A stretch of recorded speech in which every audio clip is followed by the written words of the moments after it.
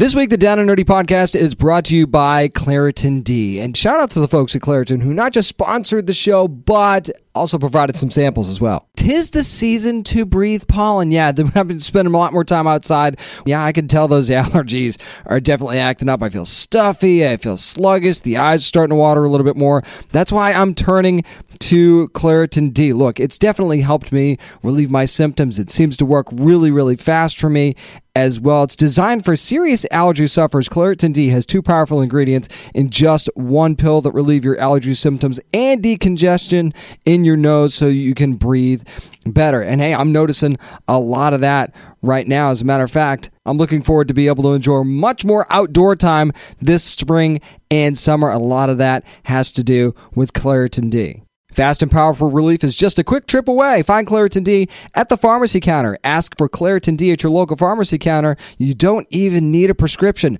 Go to Claritin.com right now for a discount so you can live Claritin Clear. Use as directed. Greetings, adventurers. Today we're excited to introduce you to a new story, Dark Dice, a horror podcast that blurs the line between actual play and audio drama, where the story is determined by the roll of the dice. 6 adventurers embark on a journey into the ruinous domain of the Nameless God. They will never be the same again.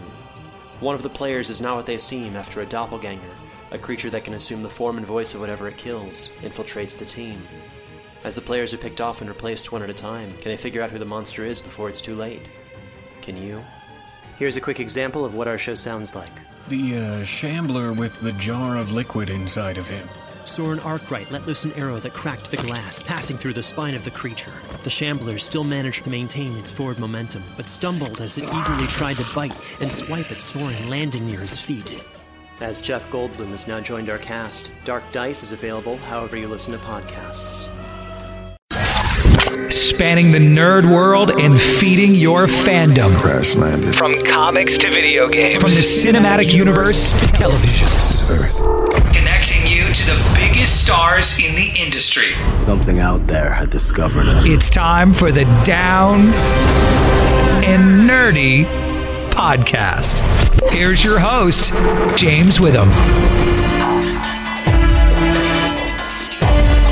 Not very often you get to know the exact date that the universe will be created. That's right, it's episode 229 of the Down and Nerdy podcast. I'm James Witham, of course making reference to DC Universe being launched in September. You're going to have to wait for nerd news, though, for all the details and what I think about that. But since I figured it's a big week for DC Universe and all these announcements being made, why not talk about a show that's going to be on DC Universe that's going to be coming out in 2019. So we're going to have the press room interviews for Young Justice Outsider that I was a part of, or Young Justice Outsiders, I should say, at San Diego Comic-Con 2018. That's right, we're going to talk to Troy Baker, going to talk to character designers, producers, everything to get you ready for the next season of Young Justice Outsiders when it returns in 2019 to DC Universe. But you know what we're going to do first? We're going to review some comics. It's what we're reading next on the Down and Nerdy podcast. This is writer Christopher Sabella, and you're listening to the Down and Nerdy podcast. Drag out the long box, fire up the tablet or the laptop, whatever you're reading on. It's time for what we're reading, and I told you the next time there was a Jinx World book out from DC Comics that I was going to jump all over that, and this is no exception. It's Scarlet #1, of course, from Brian Michael Bendis, who's doing the writing, Alex Maleev on the art, Joshua Reed on the letters, and designs done by Curtis King Jr. Now, if Scarlet sounds familiar, that's because this is a continuation of a story that is already out there. So if you are familiar with Scarlet, you'll know. For anyone who's not, I'm going to run through the description that's in the very beginning of this book. You know that these are spoiler-free, so this is in the very beginning of the comic. You're going to see this in the very beginning anyway. And it just kind of tells you the gist of what's going on. The story follows a woman named Scarlet who's basically left for dead after being shot by the police, and her boyfriend, Gabriel, was killed in the process. Now, she kind of went on a campaign against the police in the city, filming everything, and it led to a violent protest that basically shut down the city of Portland, Oregon, which is where they're holed up right now. Now, since this is a continuation, the story does assume that you kind of know who Scarlet is already. But really, it did feel like an okay jumping on point for new readers. And I'll admit fully that I was one of them. I wasn't really familiar with Scarlet's story before that. Knowing of it and actually reading it are two different things, so I didn't want to cheat the system there. So I decided to let this issue stand on its own merit, and it really did, because this issue really gets inside Scarlet's head, and you kind of find out where she's at. It's also somewhat of a look at why she's kind of continuing to do this, why she's still holding out this revolution, how she feels she is seen by the people around her and the public in general. A couple times in the book, she says the world is watching, and she's very aware of her place in this.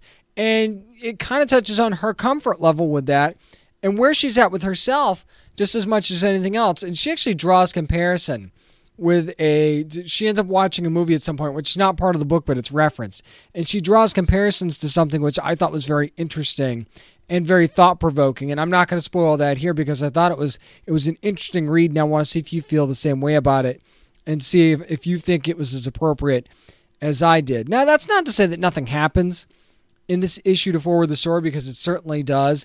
And again, an action sequence that I really don't want to spoil here for you. I want you to get that value when you read the book. But it does forward the story, and because it does, I mean, there's something that's really quick that happens that's very impactful, and it's going to lead to a very interesting decision coming up for the next issue that we see at the end of this book, and where this is going to go, and kind of where some of those that are involved in Scarlet's revolution, where they're at, as opposed to where she's at with what they should be doing. And I mean, maybe that's a little bit of a trope, because anytime you get these, post-apocalyptic, small band of rebels type stories, there's going to be a little bit of that going on. So that shouldn't be a huge surprise and really isn't a spoiler. And I'm not even sure I'd push it that far. I'm not sure that the people that are with her are quite there yet, but there are definitely rumblings there. And that, again, that's not really a spoiler, but just finding out, just giving us this nice long issue about who Scarlet is as a character and where she's at now.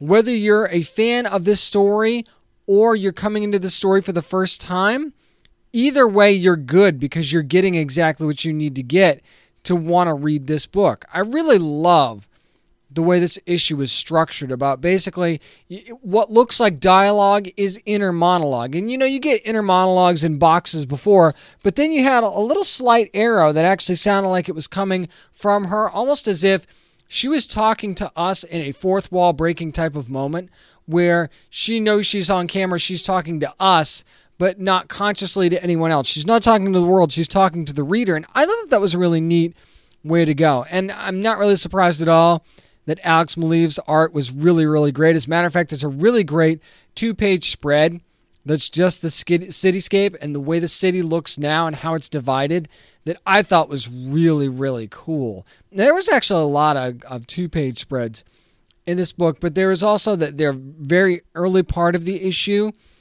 I thought the art was really important there, because there weren't a whole lot of words that needed to be said. So I really think that this book does set the stage for the story going forward. I will say, if I'm going to compare it to Pearl, which was the other Jinx World book that I reviewed, not as good as Pearl, but I'm certainly super interested in where Scarlet's going to be going from here. So this is another pull for me. And again, if this is what Jinx World's going to do and tell these kind of stories for DC Comics, I am on board 100%. Speaking of another imprint that we've been high on pretty much from the beginning, Black Crown releasing yet another one this week called House Amok, #1 from Christopher Sebela. If I'm not mistaken, his first offering for Black Crown. He really, really fits in well, and I'll tell you why here in just a second. Sean McManus on the art, Lee Lorridge on the colors, and Aditya Bidikar on the letters. I seem to get better with that name every time I use it. So, I mean, I'm glad that Aditya is lettering more stuff, although I could be butchering it even more and not even knowing it. So hopefully somebody will correct me on that if I am.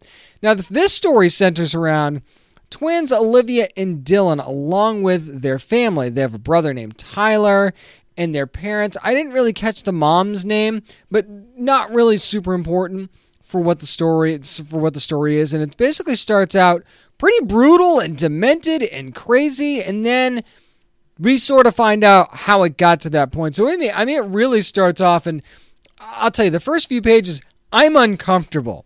Okay, and I'm not going to tell you why, but it was really creepy and really like I found myself shifting in my chair, and that's a good thing because this is what this book is supposed to be doing, and I'm realizing that as I'm reading it. Now, here's the deal: something's going on wherever they live at their house. They decide based on that to travel to what's called the Oregon Vortex, and there's this whole story behind it. And again, I'll explain in the book that I won't spoil for you here, but it's all part of this grand plan that the family has. We don't really fully understand to get told what that plan is, and that's not a bad thing. I want to make that very clear. Now, when they're there, something happens that makes the family go completely nuts. And I'll let you define that how you want to define it when you read this. And I mean, it sort of also opens a door that they didn't realize they were opening and didn't realize what was going to happen when they did what they did. I realize I'm dancing around it. When you get there, you'll understand what I'm saying. Now, that's kind of where we find out what's going on in the beginning of the book, but with one very, very interesting twist that I didn't even really catch in the beginning, but made perfect sense once I found out what was really going on. Now, the twins themselves very much creeped me out in the beginning, and not in like a Shining sort of way, but just in general, something just felt off and uncomfortable and not right about it. There was definitely something off about the entire family at the start, but we get to find out that one of the kids, I believe it was Dylan, it's like her summer journal is the description of this book, kind of like the monologue that's going on while the story's going on. So I thought that was a neat angle to take. And I mean, there's also kind of hints at what's going on and why the family is so off, but it's that there's something after them somehow, but it's very, very vague, and you sort of see little bits and pieces in the art as well. You could sort of pick out certain things. I'm guessing we'll learn more about that as we go along. As far as twins, I mean, twins are typically close anyway, so that was pretty typical, but it seemed normal until it wasn't, and that's the best way that I could possibly put it, and that has something to do with the twist as well. Now, I really got attached to the art style that Sean McManus used in this book, especially as it was going on, and it amped up the creep factor, especially the way that the colors were used. When the book was supposed to be more creepy, the colors changed tone. It was almost like a sepia-type tone is the best way that I can describe it, where things sort of got a little bit dimmer and a little bit more like, I don't know, I'm colorblind, so I can't really point out an exact color. Great thing to be when you're reviewing comics too, right? It's colorblind. That's why I could never be a colorist. So the use of colors in this book, whether I know what they were or not, pretty darn creepy and certainly lent itself to the story. So I'm not ready to give this a pull just yet. I did enjoy House of Muck #1 from Black Crown. Not ready to go full on pull just yet. I am going to give this a pickup. I'll probably change it to a pull as long as issue 2 is good. I'm going to want you to add this to your pull box, but I'm still a little bit hesitant as to where this is going to go and how long it's going to take to give us some solid concrete answers, but I like that we don't have a whole lot right now. I just want to see where the story picks up in issue 2 to me is going to be kind of key as to how I feel about the rest of this series. That's going to do it for what we're reading. Up next, going to go back to the world of Netflix and give my kind of spoiler-filled review of The Innocents. That's next on the Down and Nerdy Podcast. This is Malcolm Barrett from Timeless, and you're listening to the Down and Nerdy Podcast. We are literally shifting gears for this week in Geektainment because we're going to be talking about the kind of sci-fi thriller drama / a lot of different things, The Innocents, from Netflix, which was a series, 8 episodes. There are going to be some spoilers here, so if you haven't watched The Innocents yet and you are interested, you might want to skip ahead about 5 minutes-ish. I say 5 minutes because I don't think this is going to be a very long review, and I'll tell you why here in just a second. Let me set the stage for you, though. The show kind of follows a teenager named June, who's played by Saoirse Groundsel, who lives with an overprotective father named John, who's played by Sam Hazeldine, and a brother named Ryan, who's played by Arthur Hughes. And she decides to run away with her boyfriend, Harry, who's played by Purcell Ascot, who really looked like a young Bruno Mars, and it threw me off a lot while I was watching the show. But that's neither here nor there. Now, once they do kind of take off, she finds out that she has this strange ability where she can shift, which is basically shape-shifting in a certain way. And she kind of takes over the body of another person temporarily. Now, this seems to be caused by an emotional trigger, and the onion sort of gets peeled from that. As the show goes on, you sort of find out why this is happening to her, or why she can do this in a certain way. Now, we also find out that the person whose body's taken over kind of gets in a comatose state. Now, there's an other side to this where there's a doctor at a place called the Sanctuary who's Halvorson, I think that's how you pronounce it. It's played by Guy Pearce. And you also see that he has a friend named Steiner who's played by Johannes Hanokur Johannesson, and that's a Swedish name that I hope I didn't just rake all over the coals, because you know me and names don't always mix. Now, he's basically tasked to find June, bring her back, and you can imagine that's kind of where it all goes to hell for this young couple who thinks they're running away together and starting a new life outside of her overbearing parents. His dad has some sort of difficulty. His mom, we find out, is some sort of a police officer. And at this point, they're basically on the run. You've got his mom investigating, trying to find out where they went and what's going on. And then you've got her dad trying to find out. You think he's a dick. Turns out maybe he's not such a dick after all, sort of thing. But here's my problem, and this is where I'm basically going to go off the rails with everything on this show, is that you have the patients at the Sanctuary, who's Runa, Sigrid, and Elena, which is her mom, if I remember correctly. And they're all patients there. It seems like Guy Pearce's character is trying to make them better. But here's the deal. This show, to me, got off to such a slow and confusing start that I almost gave up after a couple of episodes. As a matter of fact, if there weren't 8 episodes in this show, I probably would have stomped on the brakes and stopped watching it, because it was just, I was so confused, and I tend to think I'm a pretty smart guy. I was super confused as to what was going on. And there are points where I'm like, I'm so lost that I don't know that I want to keep up with this. And it wasn't until like halfway through the show that they even kind of explained what Halvorson's role was. I mean, you understood that he was a doctor and that he was doing something with these women who may or may not have similar abilities to June's. And then you sort of unpack that, June's mom is there, and he's trying to, and Halvorson's trying to do something for Runa. We don't know what it is until the end, and we find out that that's why he really needed June in the first place, was to help Runa because there was something wrong with her. And then you find out that a character we meet in the middle of the show who can also shift is also part of this. It seemed like all the twists and turns were happening towards the end, but by then, did you even care? And here's my other problem with this show entirely.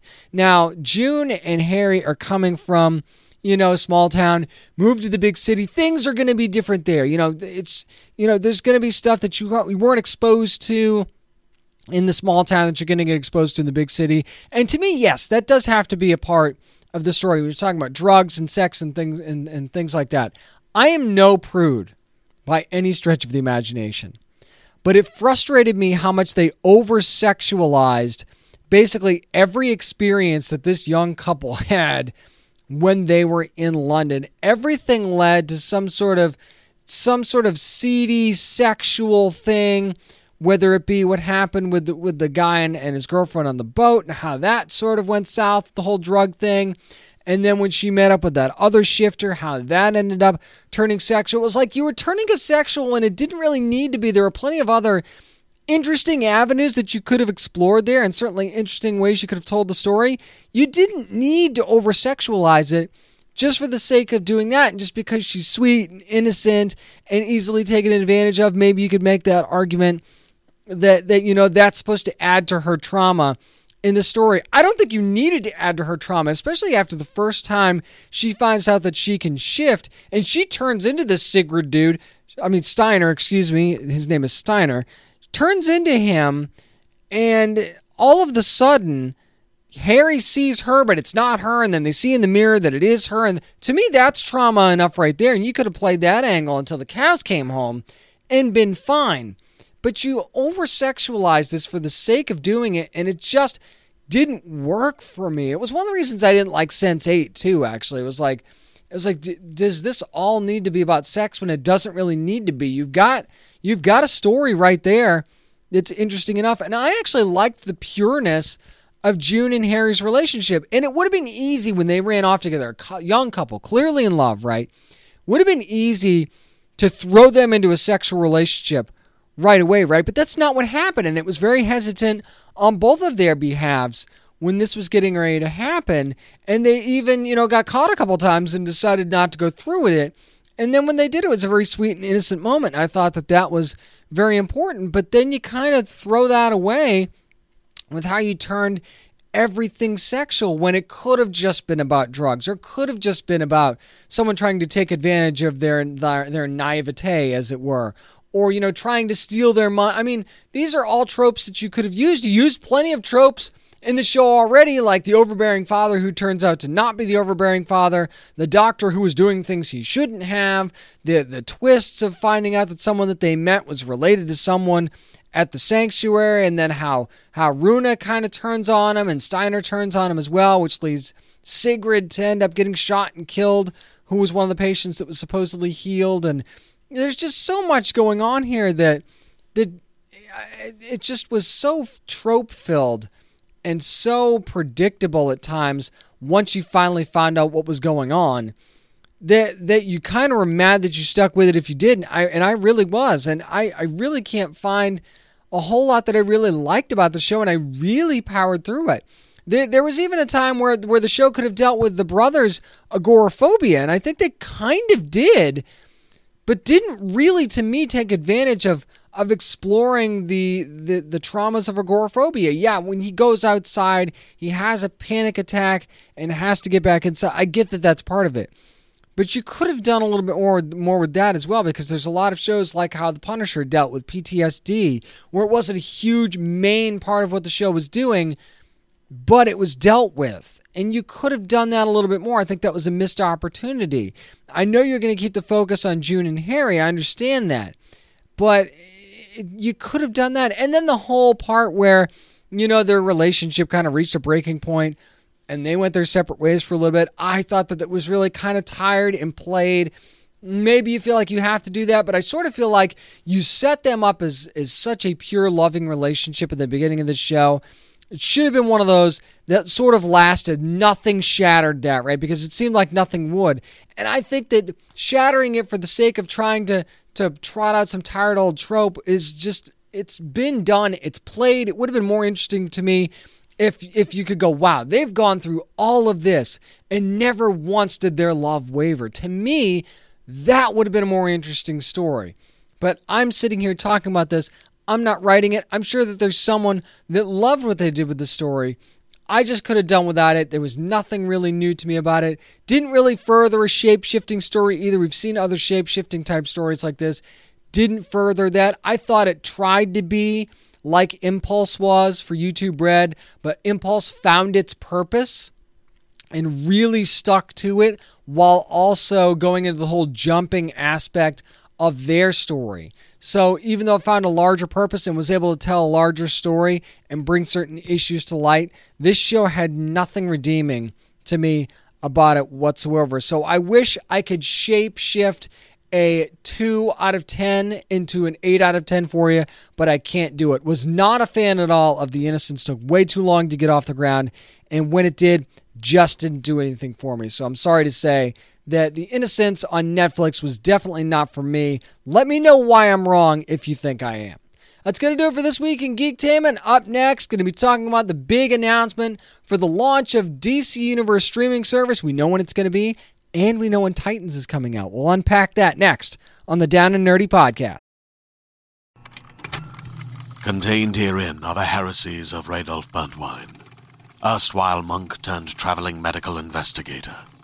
Join me as I uncover the blasphemous truth of a plague-ridden world, that ours is not a loving God, and we are not its favored children. The heresies of Radolf Burntwine, coming January 2nd, wherever podcasts are available.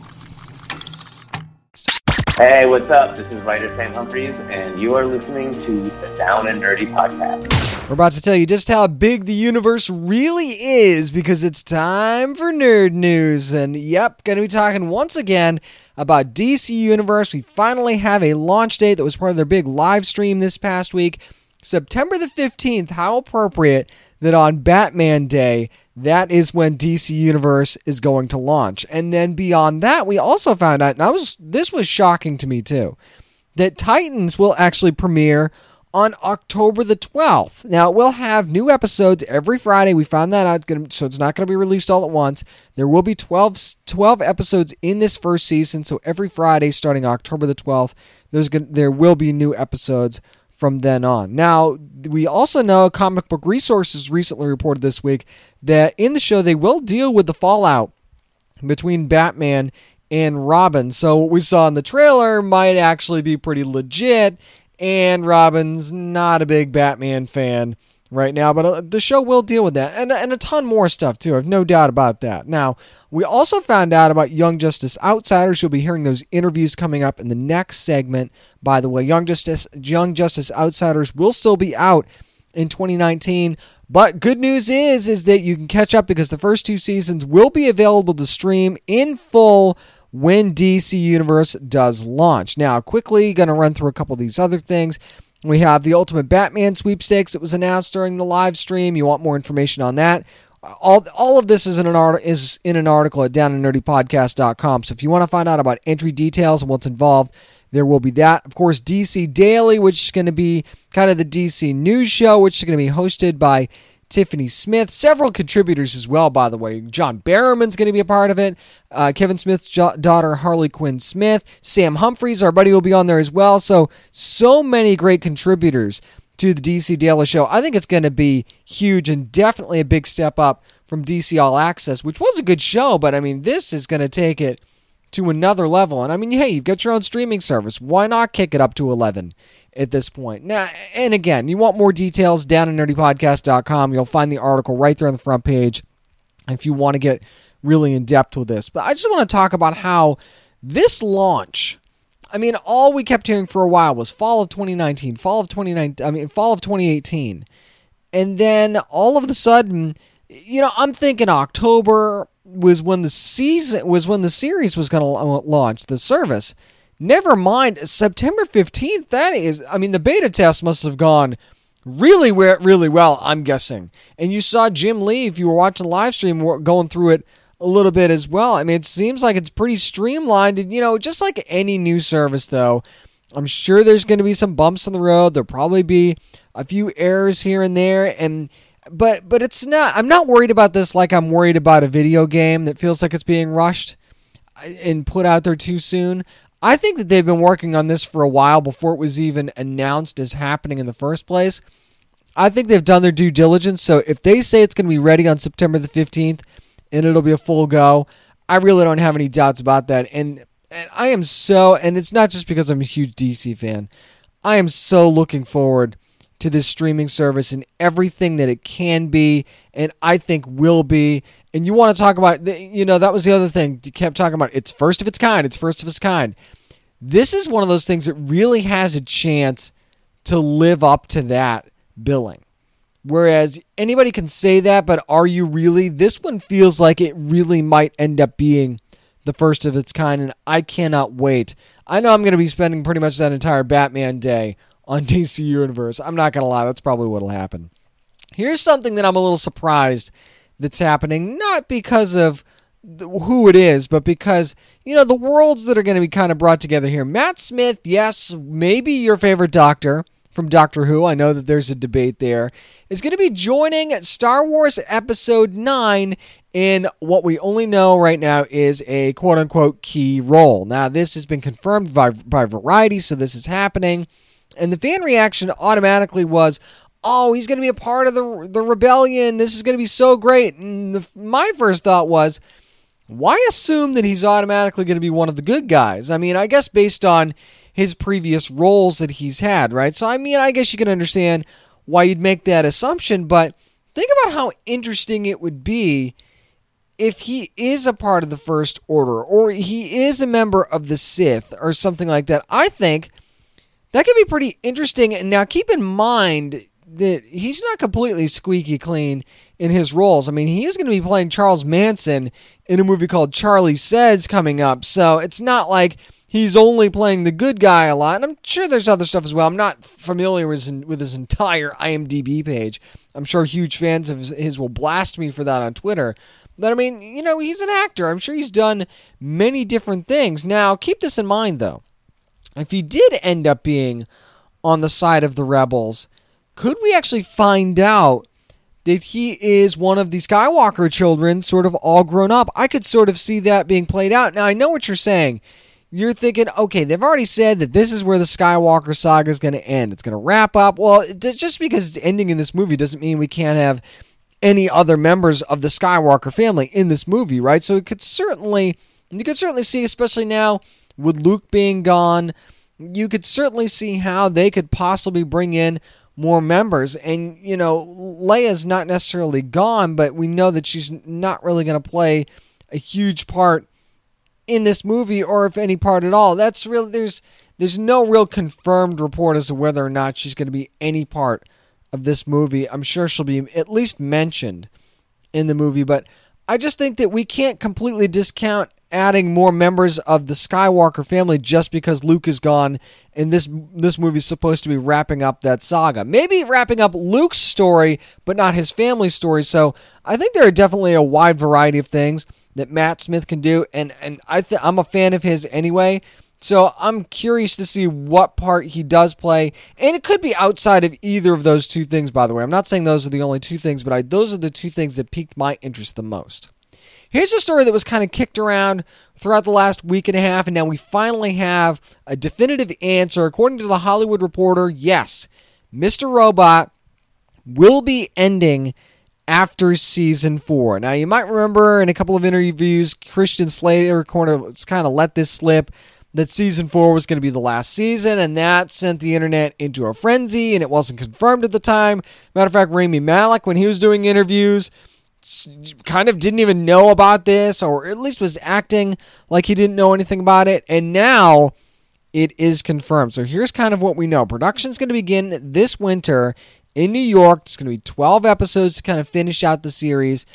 And the other interesting thing here is that this appears to be a mutual decision between USA Network and Sam Esmail. Now, in a statement, he says that he expected the show to kind of have a cult following when it first started, but never really expected it to reach this level, that it really has. The show's really taken on a life of its own.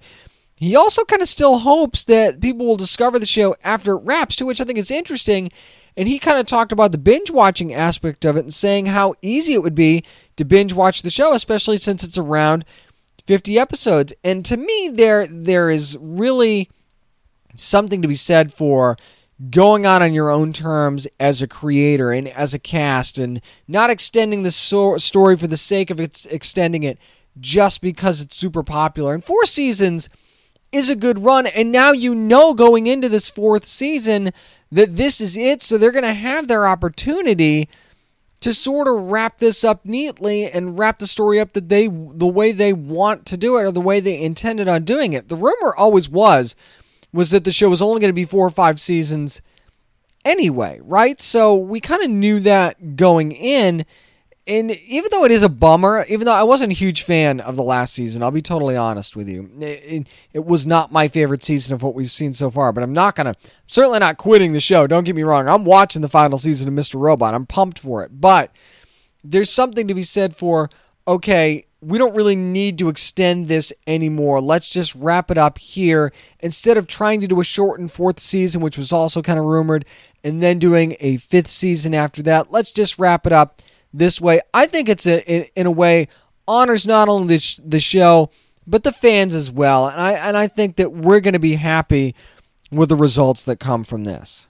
Speaking of fans being happy, something that was kind of flew under the radar this week for whatever reason, I think it's a huge deal. Microsoft announced an Xbox All Access service. Now, I say service because not in the traditional sense, because there's a couple of different plans here for this, and it kind of includes Xbox Live, Gold, and Game Pass. Now, here's the kicker, though.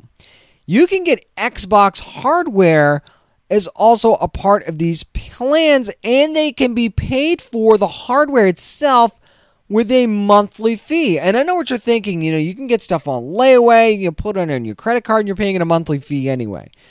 Okay, that is true, but then you look into what VentureBeat was reporting, and this was sort of pulled by Microsoft, so maybe there's a little bit of, still ambiguity there. New customers are actually going to be able to finance a console and save money when you bundle these services. Apparently, there's also going to be no upfront costs. Financing is going to be for 24 months. Not trying to sound like a commercial here. I'm just giving you the facts. One of the tiers is actually going to cost all in over the 2 years for the Xbox One S bundle would be $528, and the Xbox One X bundle would be $840, again, over the course of 2 years. Now, here's the other thing that's really appealing to me. If the balance is paid in full before those 24 months are up, or in those 24 months, there will be no interest. And if you're buying anything long-term, that's a huge deal. Now, this will only be available in the U.S. for now, and it's also, for a limited time based on availability and all that stuff, and you can only get it through a certain place, but to me, that's not the point. The point is that I think Microsoft has been searching for that thing that makes them the choice over Sony PlayStation and even Nintendo Switch at this point. They've been looking for that thing that makes them over the top from those guys, and I think that in a way, this is kind of it, because for somebody like me especially, one of the things that's kept me from being able to buy a new console or upgrade my console is, money. I'm raising a toddler here, family expenses and stuff like that. There's other things that I need to buy as well. Not getting into my personal life or anything, but, bills need to be paid, and I can't drop $400 or $500 on a console right now, even on a credit card that I'm paying over time. But you're telling me that I can spend like $20-something a month, $30 a month, $50 a month, or whatever for the next couple of years and be able to get a console that I'm going to have in my hand and be able to use while I'm paying this off. That's a huge, huge appeal to me. And yes, you won't get any of the PlayStation exclusives. Xbox has plenty of their own exclusives, whether they're timed exclusives or not, they're still exclusives. So while, yes, it would suck to not be able to play Spider-Man and a couple of other games that are going to be PlayStation exclusives, at the same time, there's a lot of great... It's not like Xbox has no great games and no great indie games. There's a ton of good games on Xbox as well, and technical specs are not really that far apart between these consoles either, at least not to me. So you look at this as an option, and for the first time in a long time, and for the first time for me ever, I've never owned an Xbox before, but for the first time, I'm legitimately saying this is an option for me to actually upgrade my console and be able to start playing some of these newer games, especially since Xbox does do the backwards compatibility thing. This, to me, is a legit option and does make me, for the first time ever, look at Xbox and go, maybe this is something I really need to think about. So, and that's exactly what I'm doing. So I don't know how you feel about this, but to me, this is the best idea that Microsoft has had in a long, long time to try and pull fans away from Sony PlayStation. So I don't know how this is going to affect them long term, but to me, if it's got my interest piqued, I cannot be the only one. That's going to do it for Nerd News this week. Up next, yes, still celebrating the launch of DC Universe, we're going to talk to the creators and the cast behind DC's Young Justice Outsiders next on the Down and Nerdy Podcast.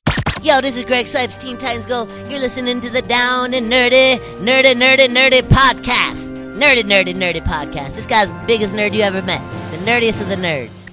With a big announcement of the launch of the DC Universe streaming service this week, we thought, what better way to celebrate than to talk about one of the shows that you'll be able to find on that service. So when I was at San Diego Comic-Con this past year, got to chat with the creative team and a couple of members of the cast from Young Justice Outsiders. As a matter of fact, let's start things off with casting director and dialogue director Jamie Thomason.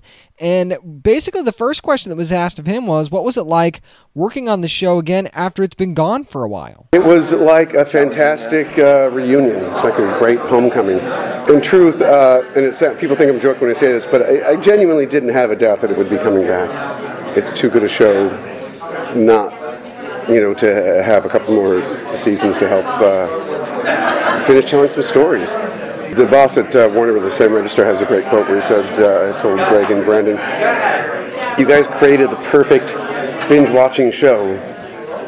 You did it 5 years too early. And he's right.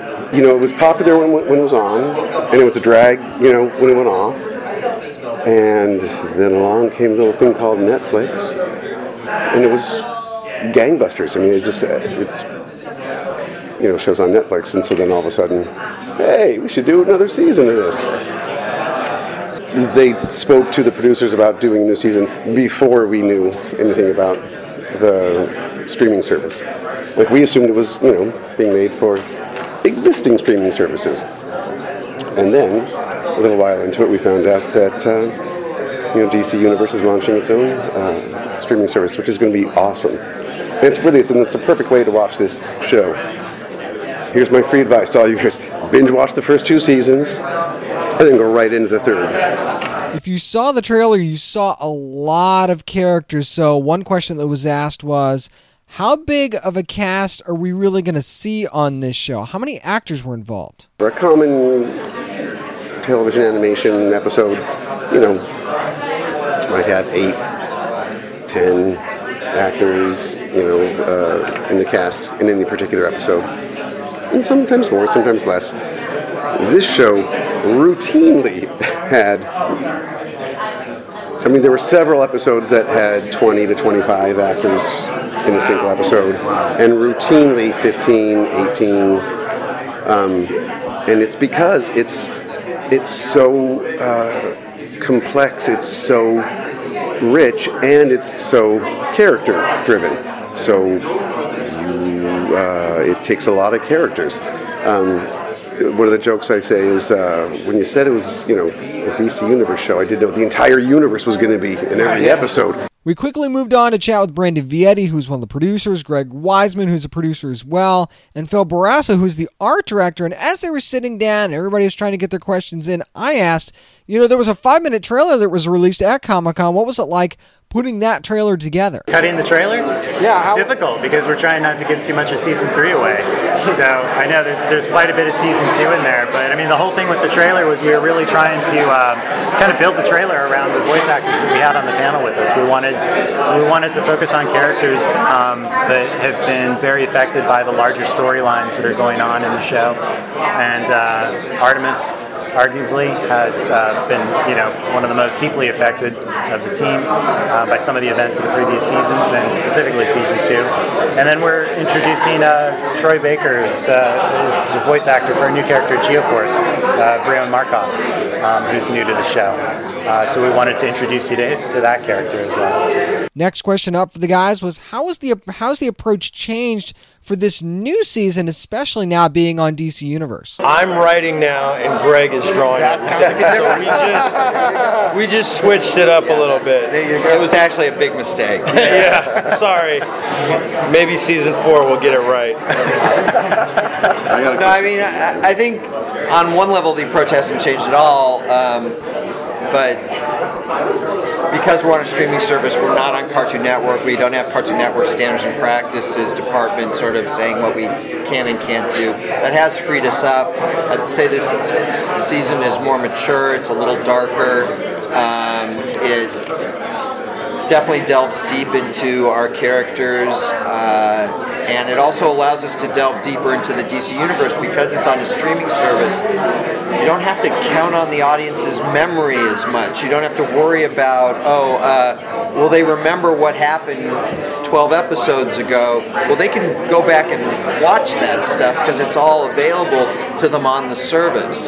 So that frees us up to do these deep cuts and these deep dives into the content in a way that I don't think we were always able to do in the past. But in terms of the basic storytelling of it, that I don't think has changed. Same DNA, the same, and the same dynamic. Like we've always been really collaborative, and that hasn't changed at all. The creative process, every aspect of it feeds every other aspect. So for us, it doesn't feel different.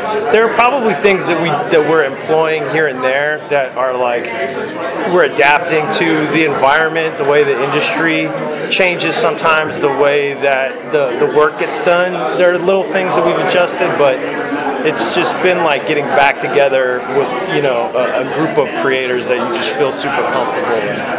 It's awesome. Pretty organic. With as much time that passed in between this season and the last season as far as putting it together was concerned, somebody had to ask the question, was it tough getting the voice cast back? Well, everyone wanted it. Right, yeah. Not too tough, really. I think, Jamie Thomason, our voice director, did a lot of those first phone calls to try and get people recruited. But, I don't remember anybody saying, oh, yeah, I've moved on past that. Yeah. Everybody was for you guys. We're still offering to pay them. So.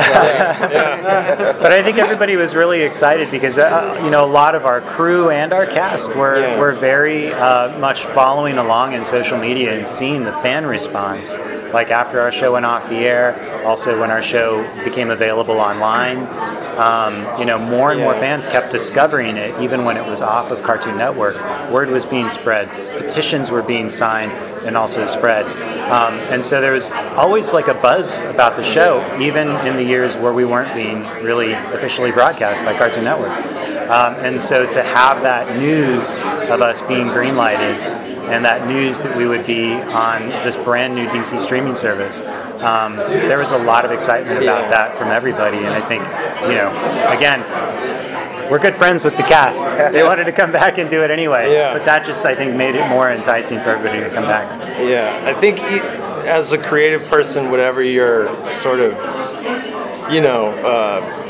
area is, you can't do a show like this or a project like this without becoming emotionally invested in it. Like, we can't do our best work unless we, pour ourselves into it, and that goes for, from script to design to storyboard to the voice cast. So I think everybody that was a core, fundamental part of the show had that same level of emotional investment. And as Brandon was saying, I never stopped hearing from fans, and I'm sure it must have been the same for these two and the voice cast. We never stopped hearing from them over the years that we were gone. So it was definitely something that we were all just really excited to get back into. Next up, the always entertaining Troy Baker, who's going to be Geo-Force on Young Justice Outsiders. And of course, Geo-Force has another name as well, you might say his secret identity. So someone asked him to talk about the character, and he, not only did he just go, but we also got into the discussion of how the hell do you say this guy's name? Yeah, Brion Markov. What's weird is, I totally get it, Brion. That's Brian. When I saw it, it was like Brion Markov, his name. So yeah, Markovian. So Brian. Wouldn't that be great if that was his name? I'm Superman. I'm Batman. And I'm Brian. Peter and Deadpool too. Yeah, right? There you go. That first episode, man, we wanted to dial it in, and especially wanting to make sure it sounds authentic when there's nothing authentic about it. It's completely made up. But it's like Klingon. There is a language. Elfish. There is an actual Elfish language that people have studied and mastered.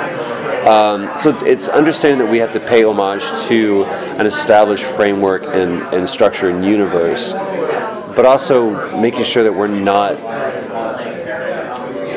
keeping it too within the parameters of that and being able to make our own show, being able to create our own character. This is someone who's kind of fringe. I mean, they're calling it the Outsiders, and there's something about that that's very, very true. I didn't know anything about Geo-Force. I remember hearing about him. I was like, oh yeah, but it was super kind of fringe. And to me, that's brave and bold. Oh my gosh. Because the temptation is to just take a character you've seen and innovate on it. Give it a new skin, give it some new twist on canon, and present it as a new character. Or you can pull a character from the depths and go, let's bring him to center stage and put him in the spotlight and really flesh out his story arc. And that's what Greg and Brandon like to do. They did it with Blue Beetle. And Blue Beetle is even a little bit more of a, not fringe. I mean, more people know who Blue Beetle is, but he's not like Aquaman, Green Lantern, Wonder Woman. He's not main canon. He's B-list. So for me, the thing that is universal about these characters is that internal conflict reflects the external conflict and back and forth, right? The notion of greatness being thrust upon someone and the very precarious place that positions a human soul. What do I do with this? Because sorry to steal from another universe, but with great power comes great responsibility. And what do you do when, first of all, you have to deal with this thing that you now have in you, this power that you have, and it's a power.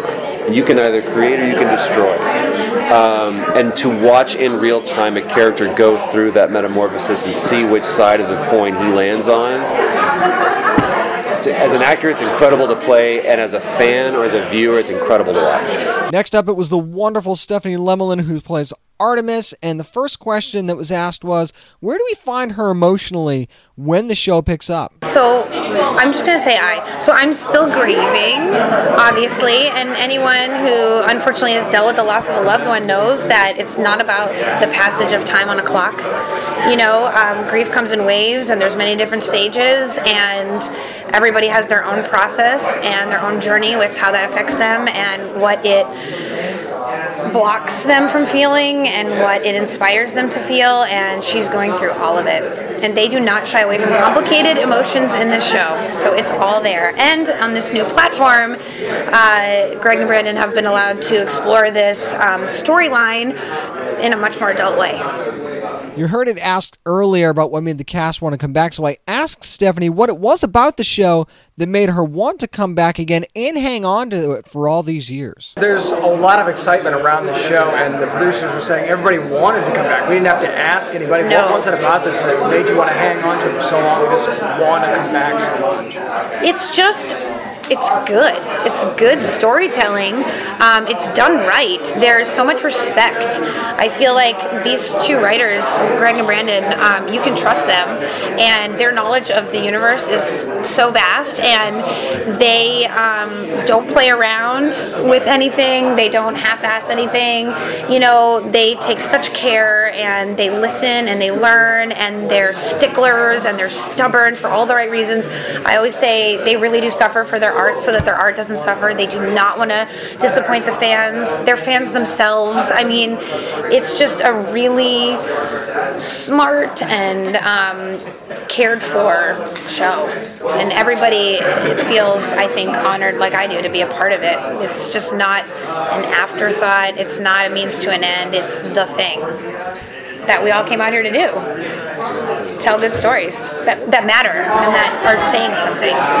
That's the thing about Young Justice, though, isn't it? There's just something about it that fans always seem to gravitate to and go back to, and I think it was because, as many of the creators have said, it's so character-driven, and there's just so much to love, and there's so many characters involved in the show. It's almost like there's something for every DC fan in this show, and that's one of the great things about Young Justice. So hearing that Young Justice Outsiders is going to be part of the DC Universe streaming service in 2019, how can you not look forward to that? So make sure you pre-order too, by the way, because you want to get that discount too for DC Universe, DCUniverse.com, and find out more information about that.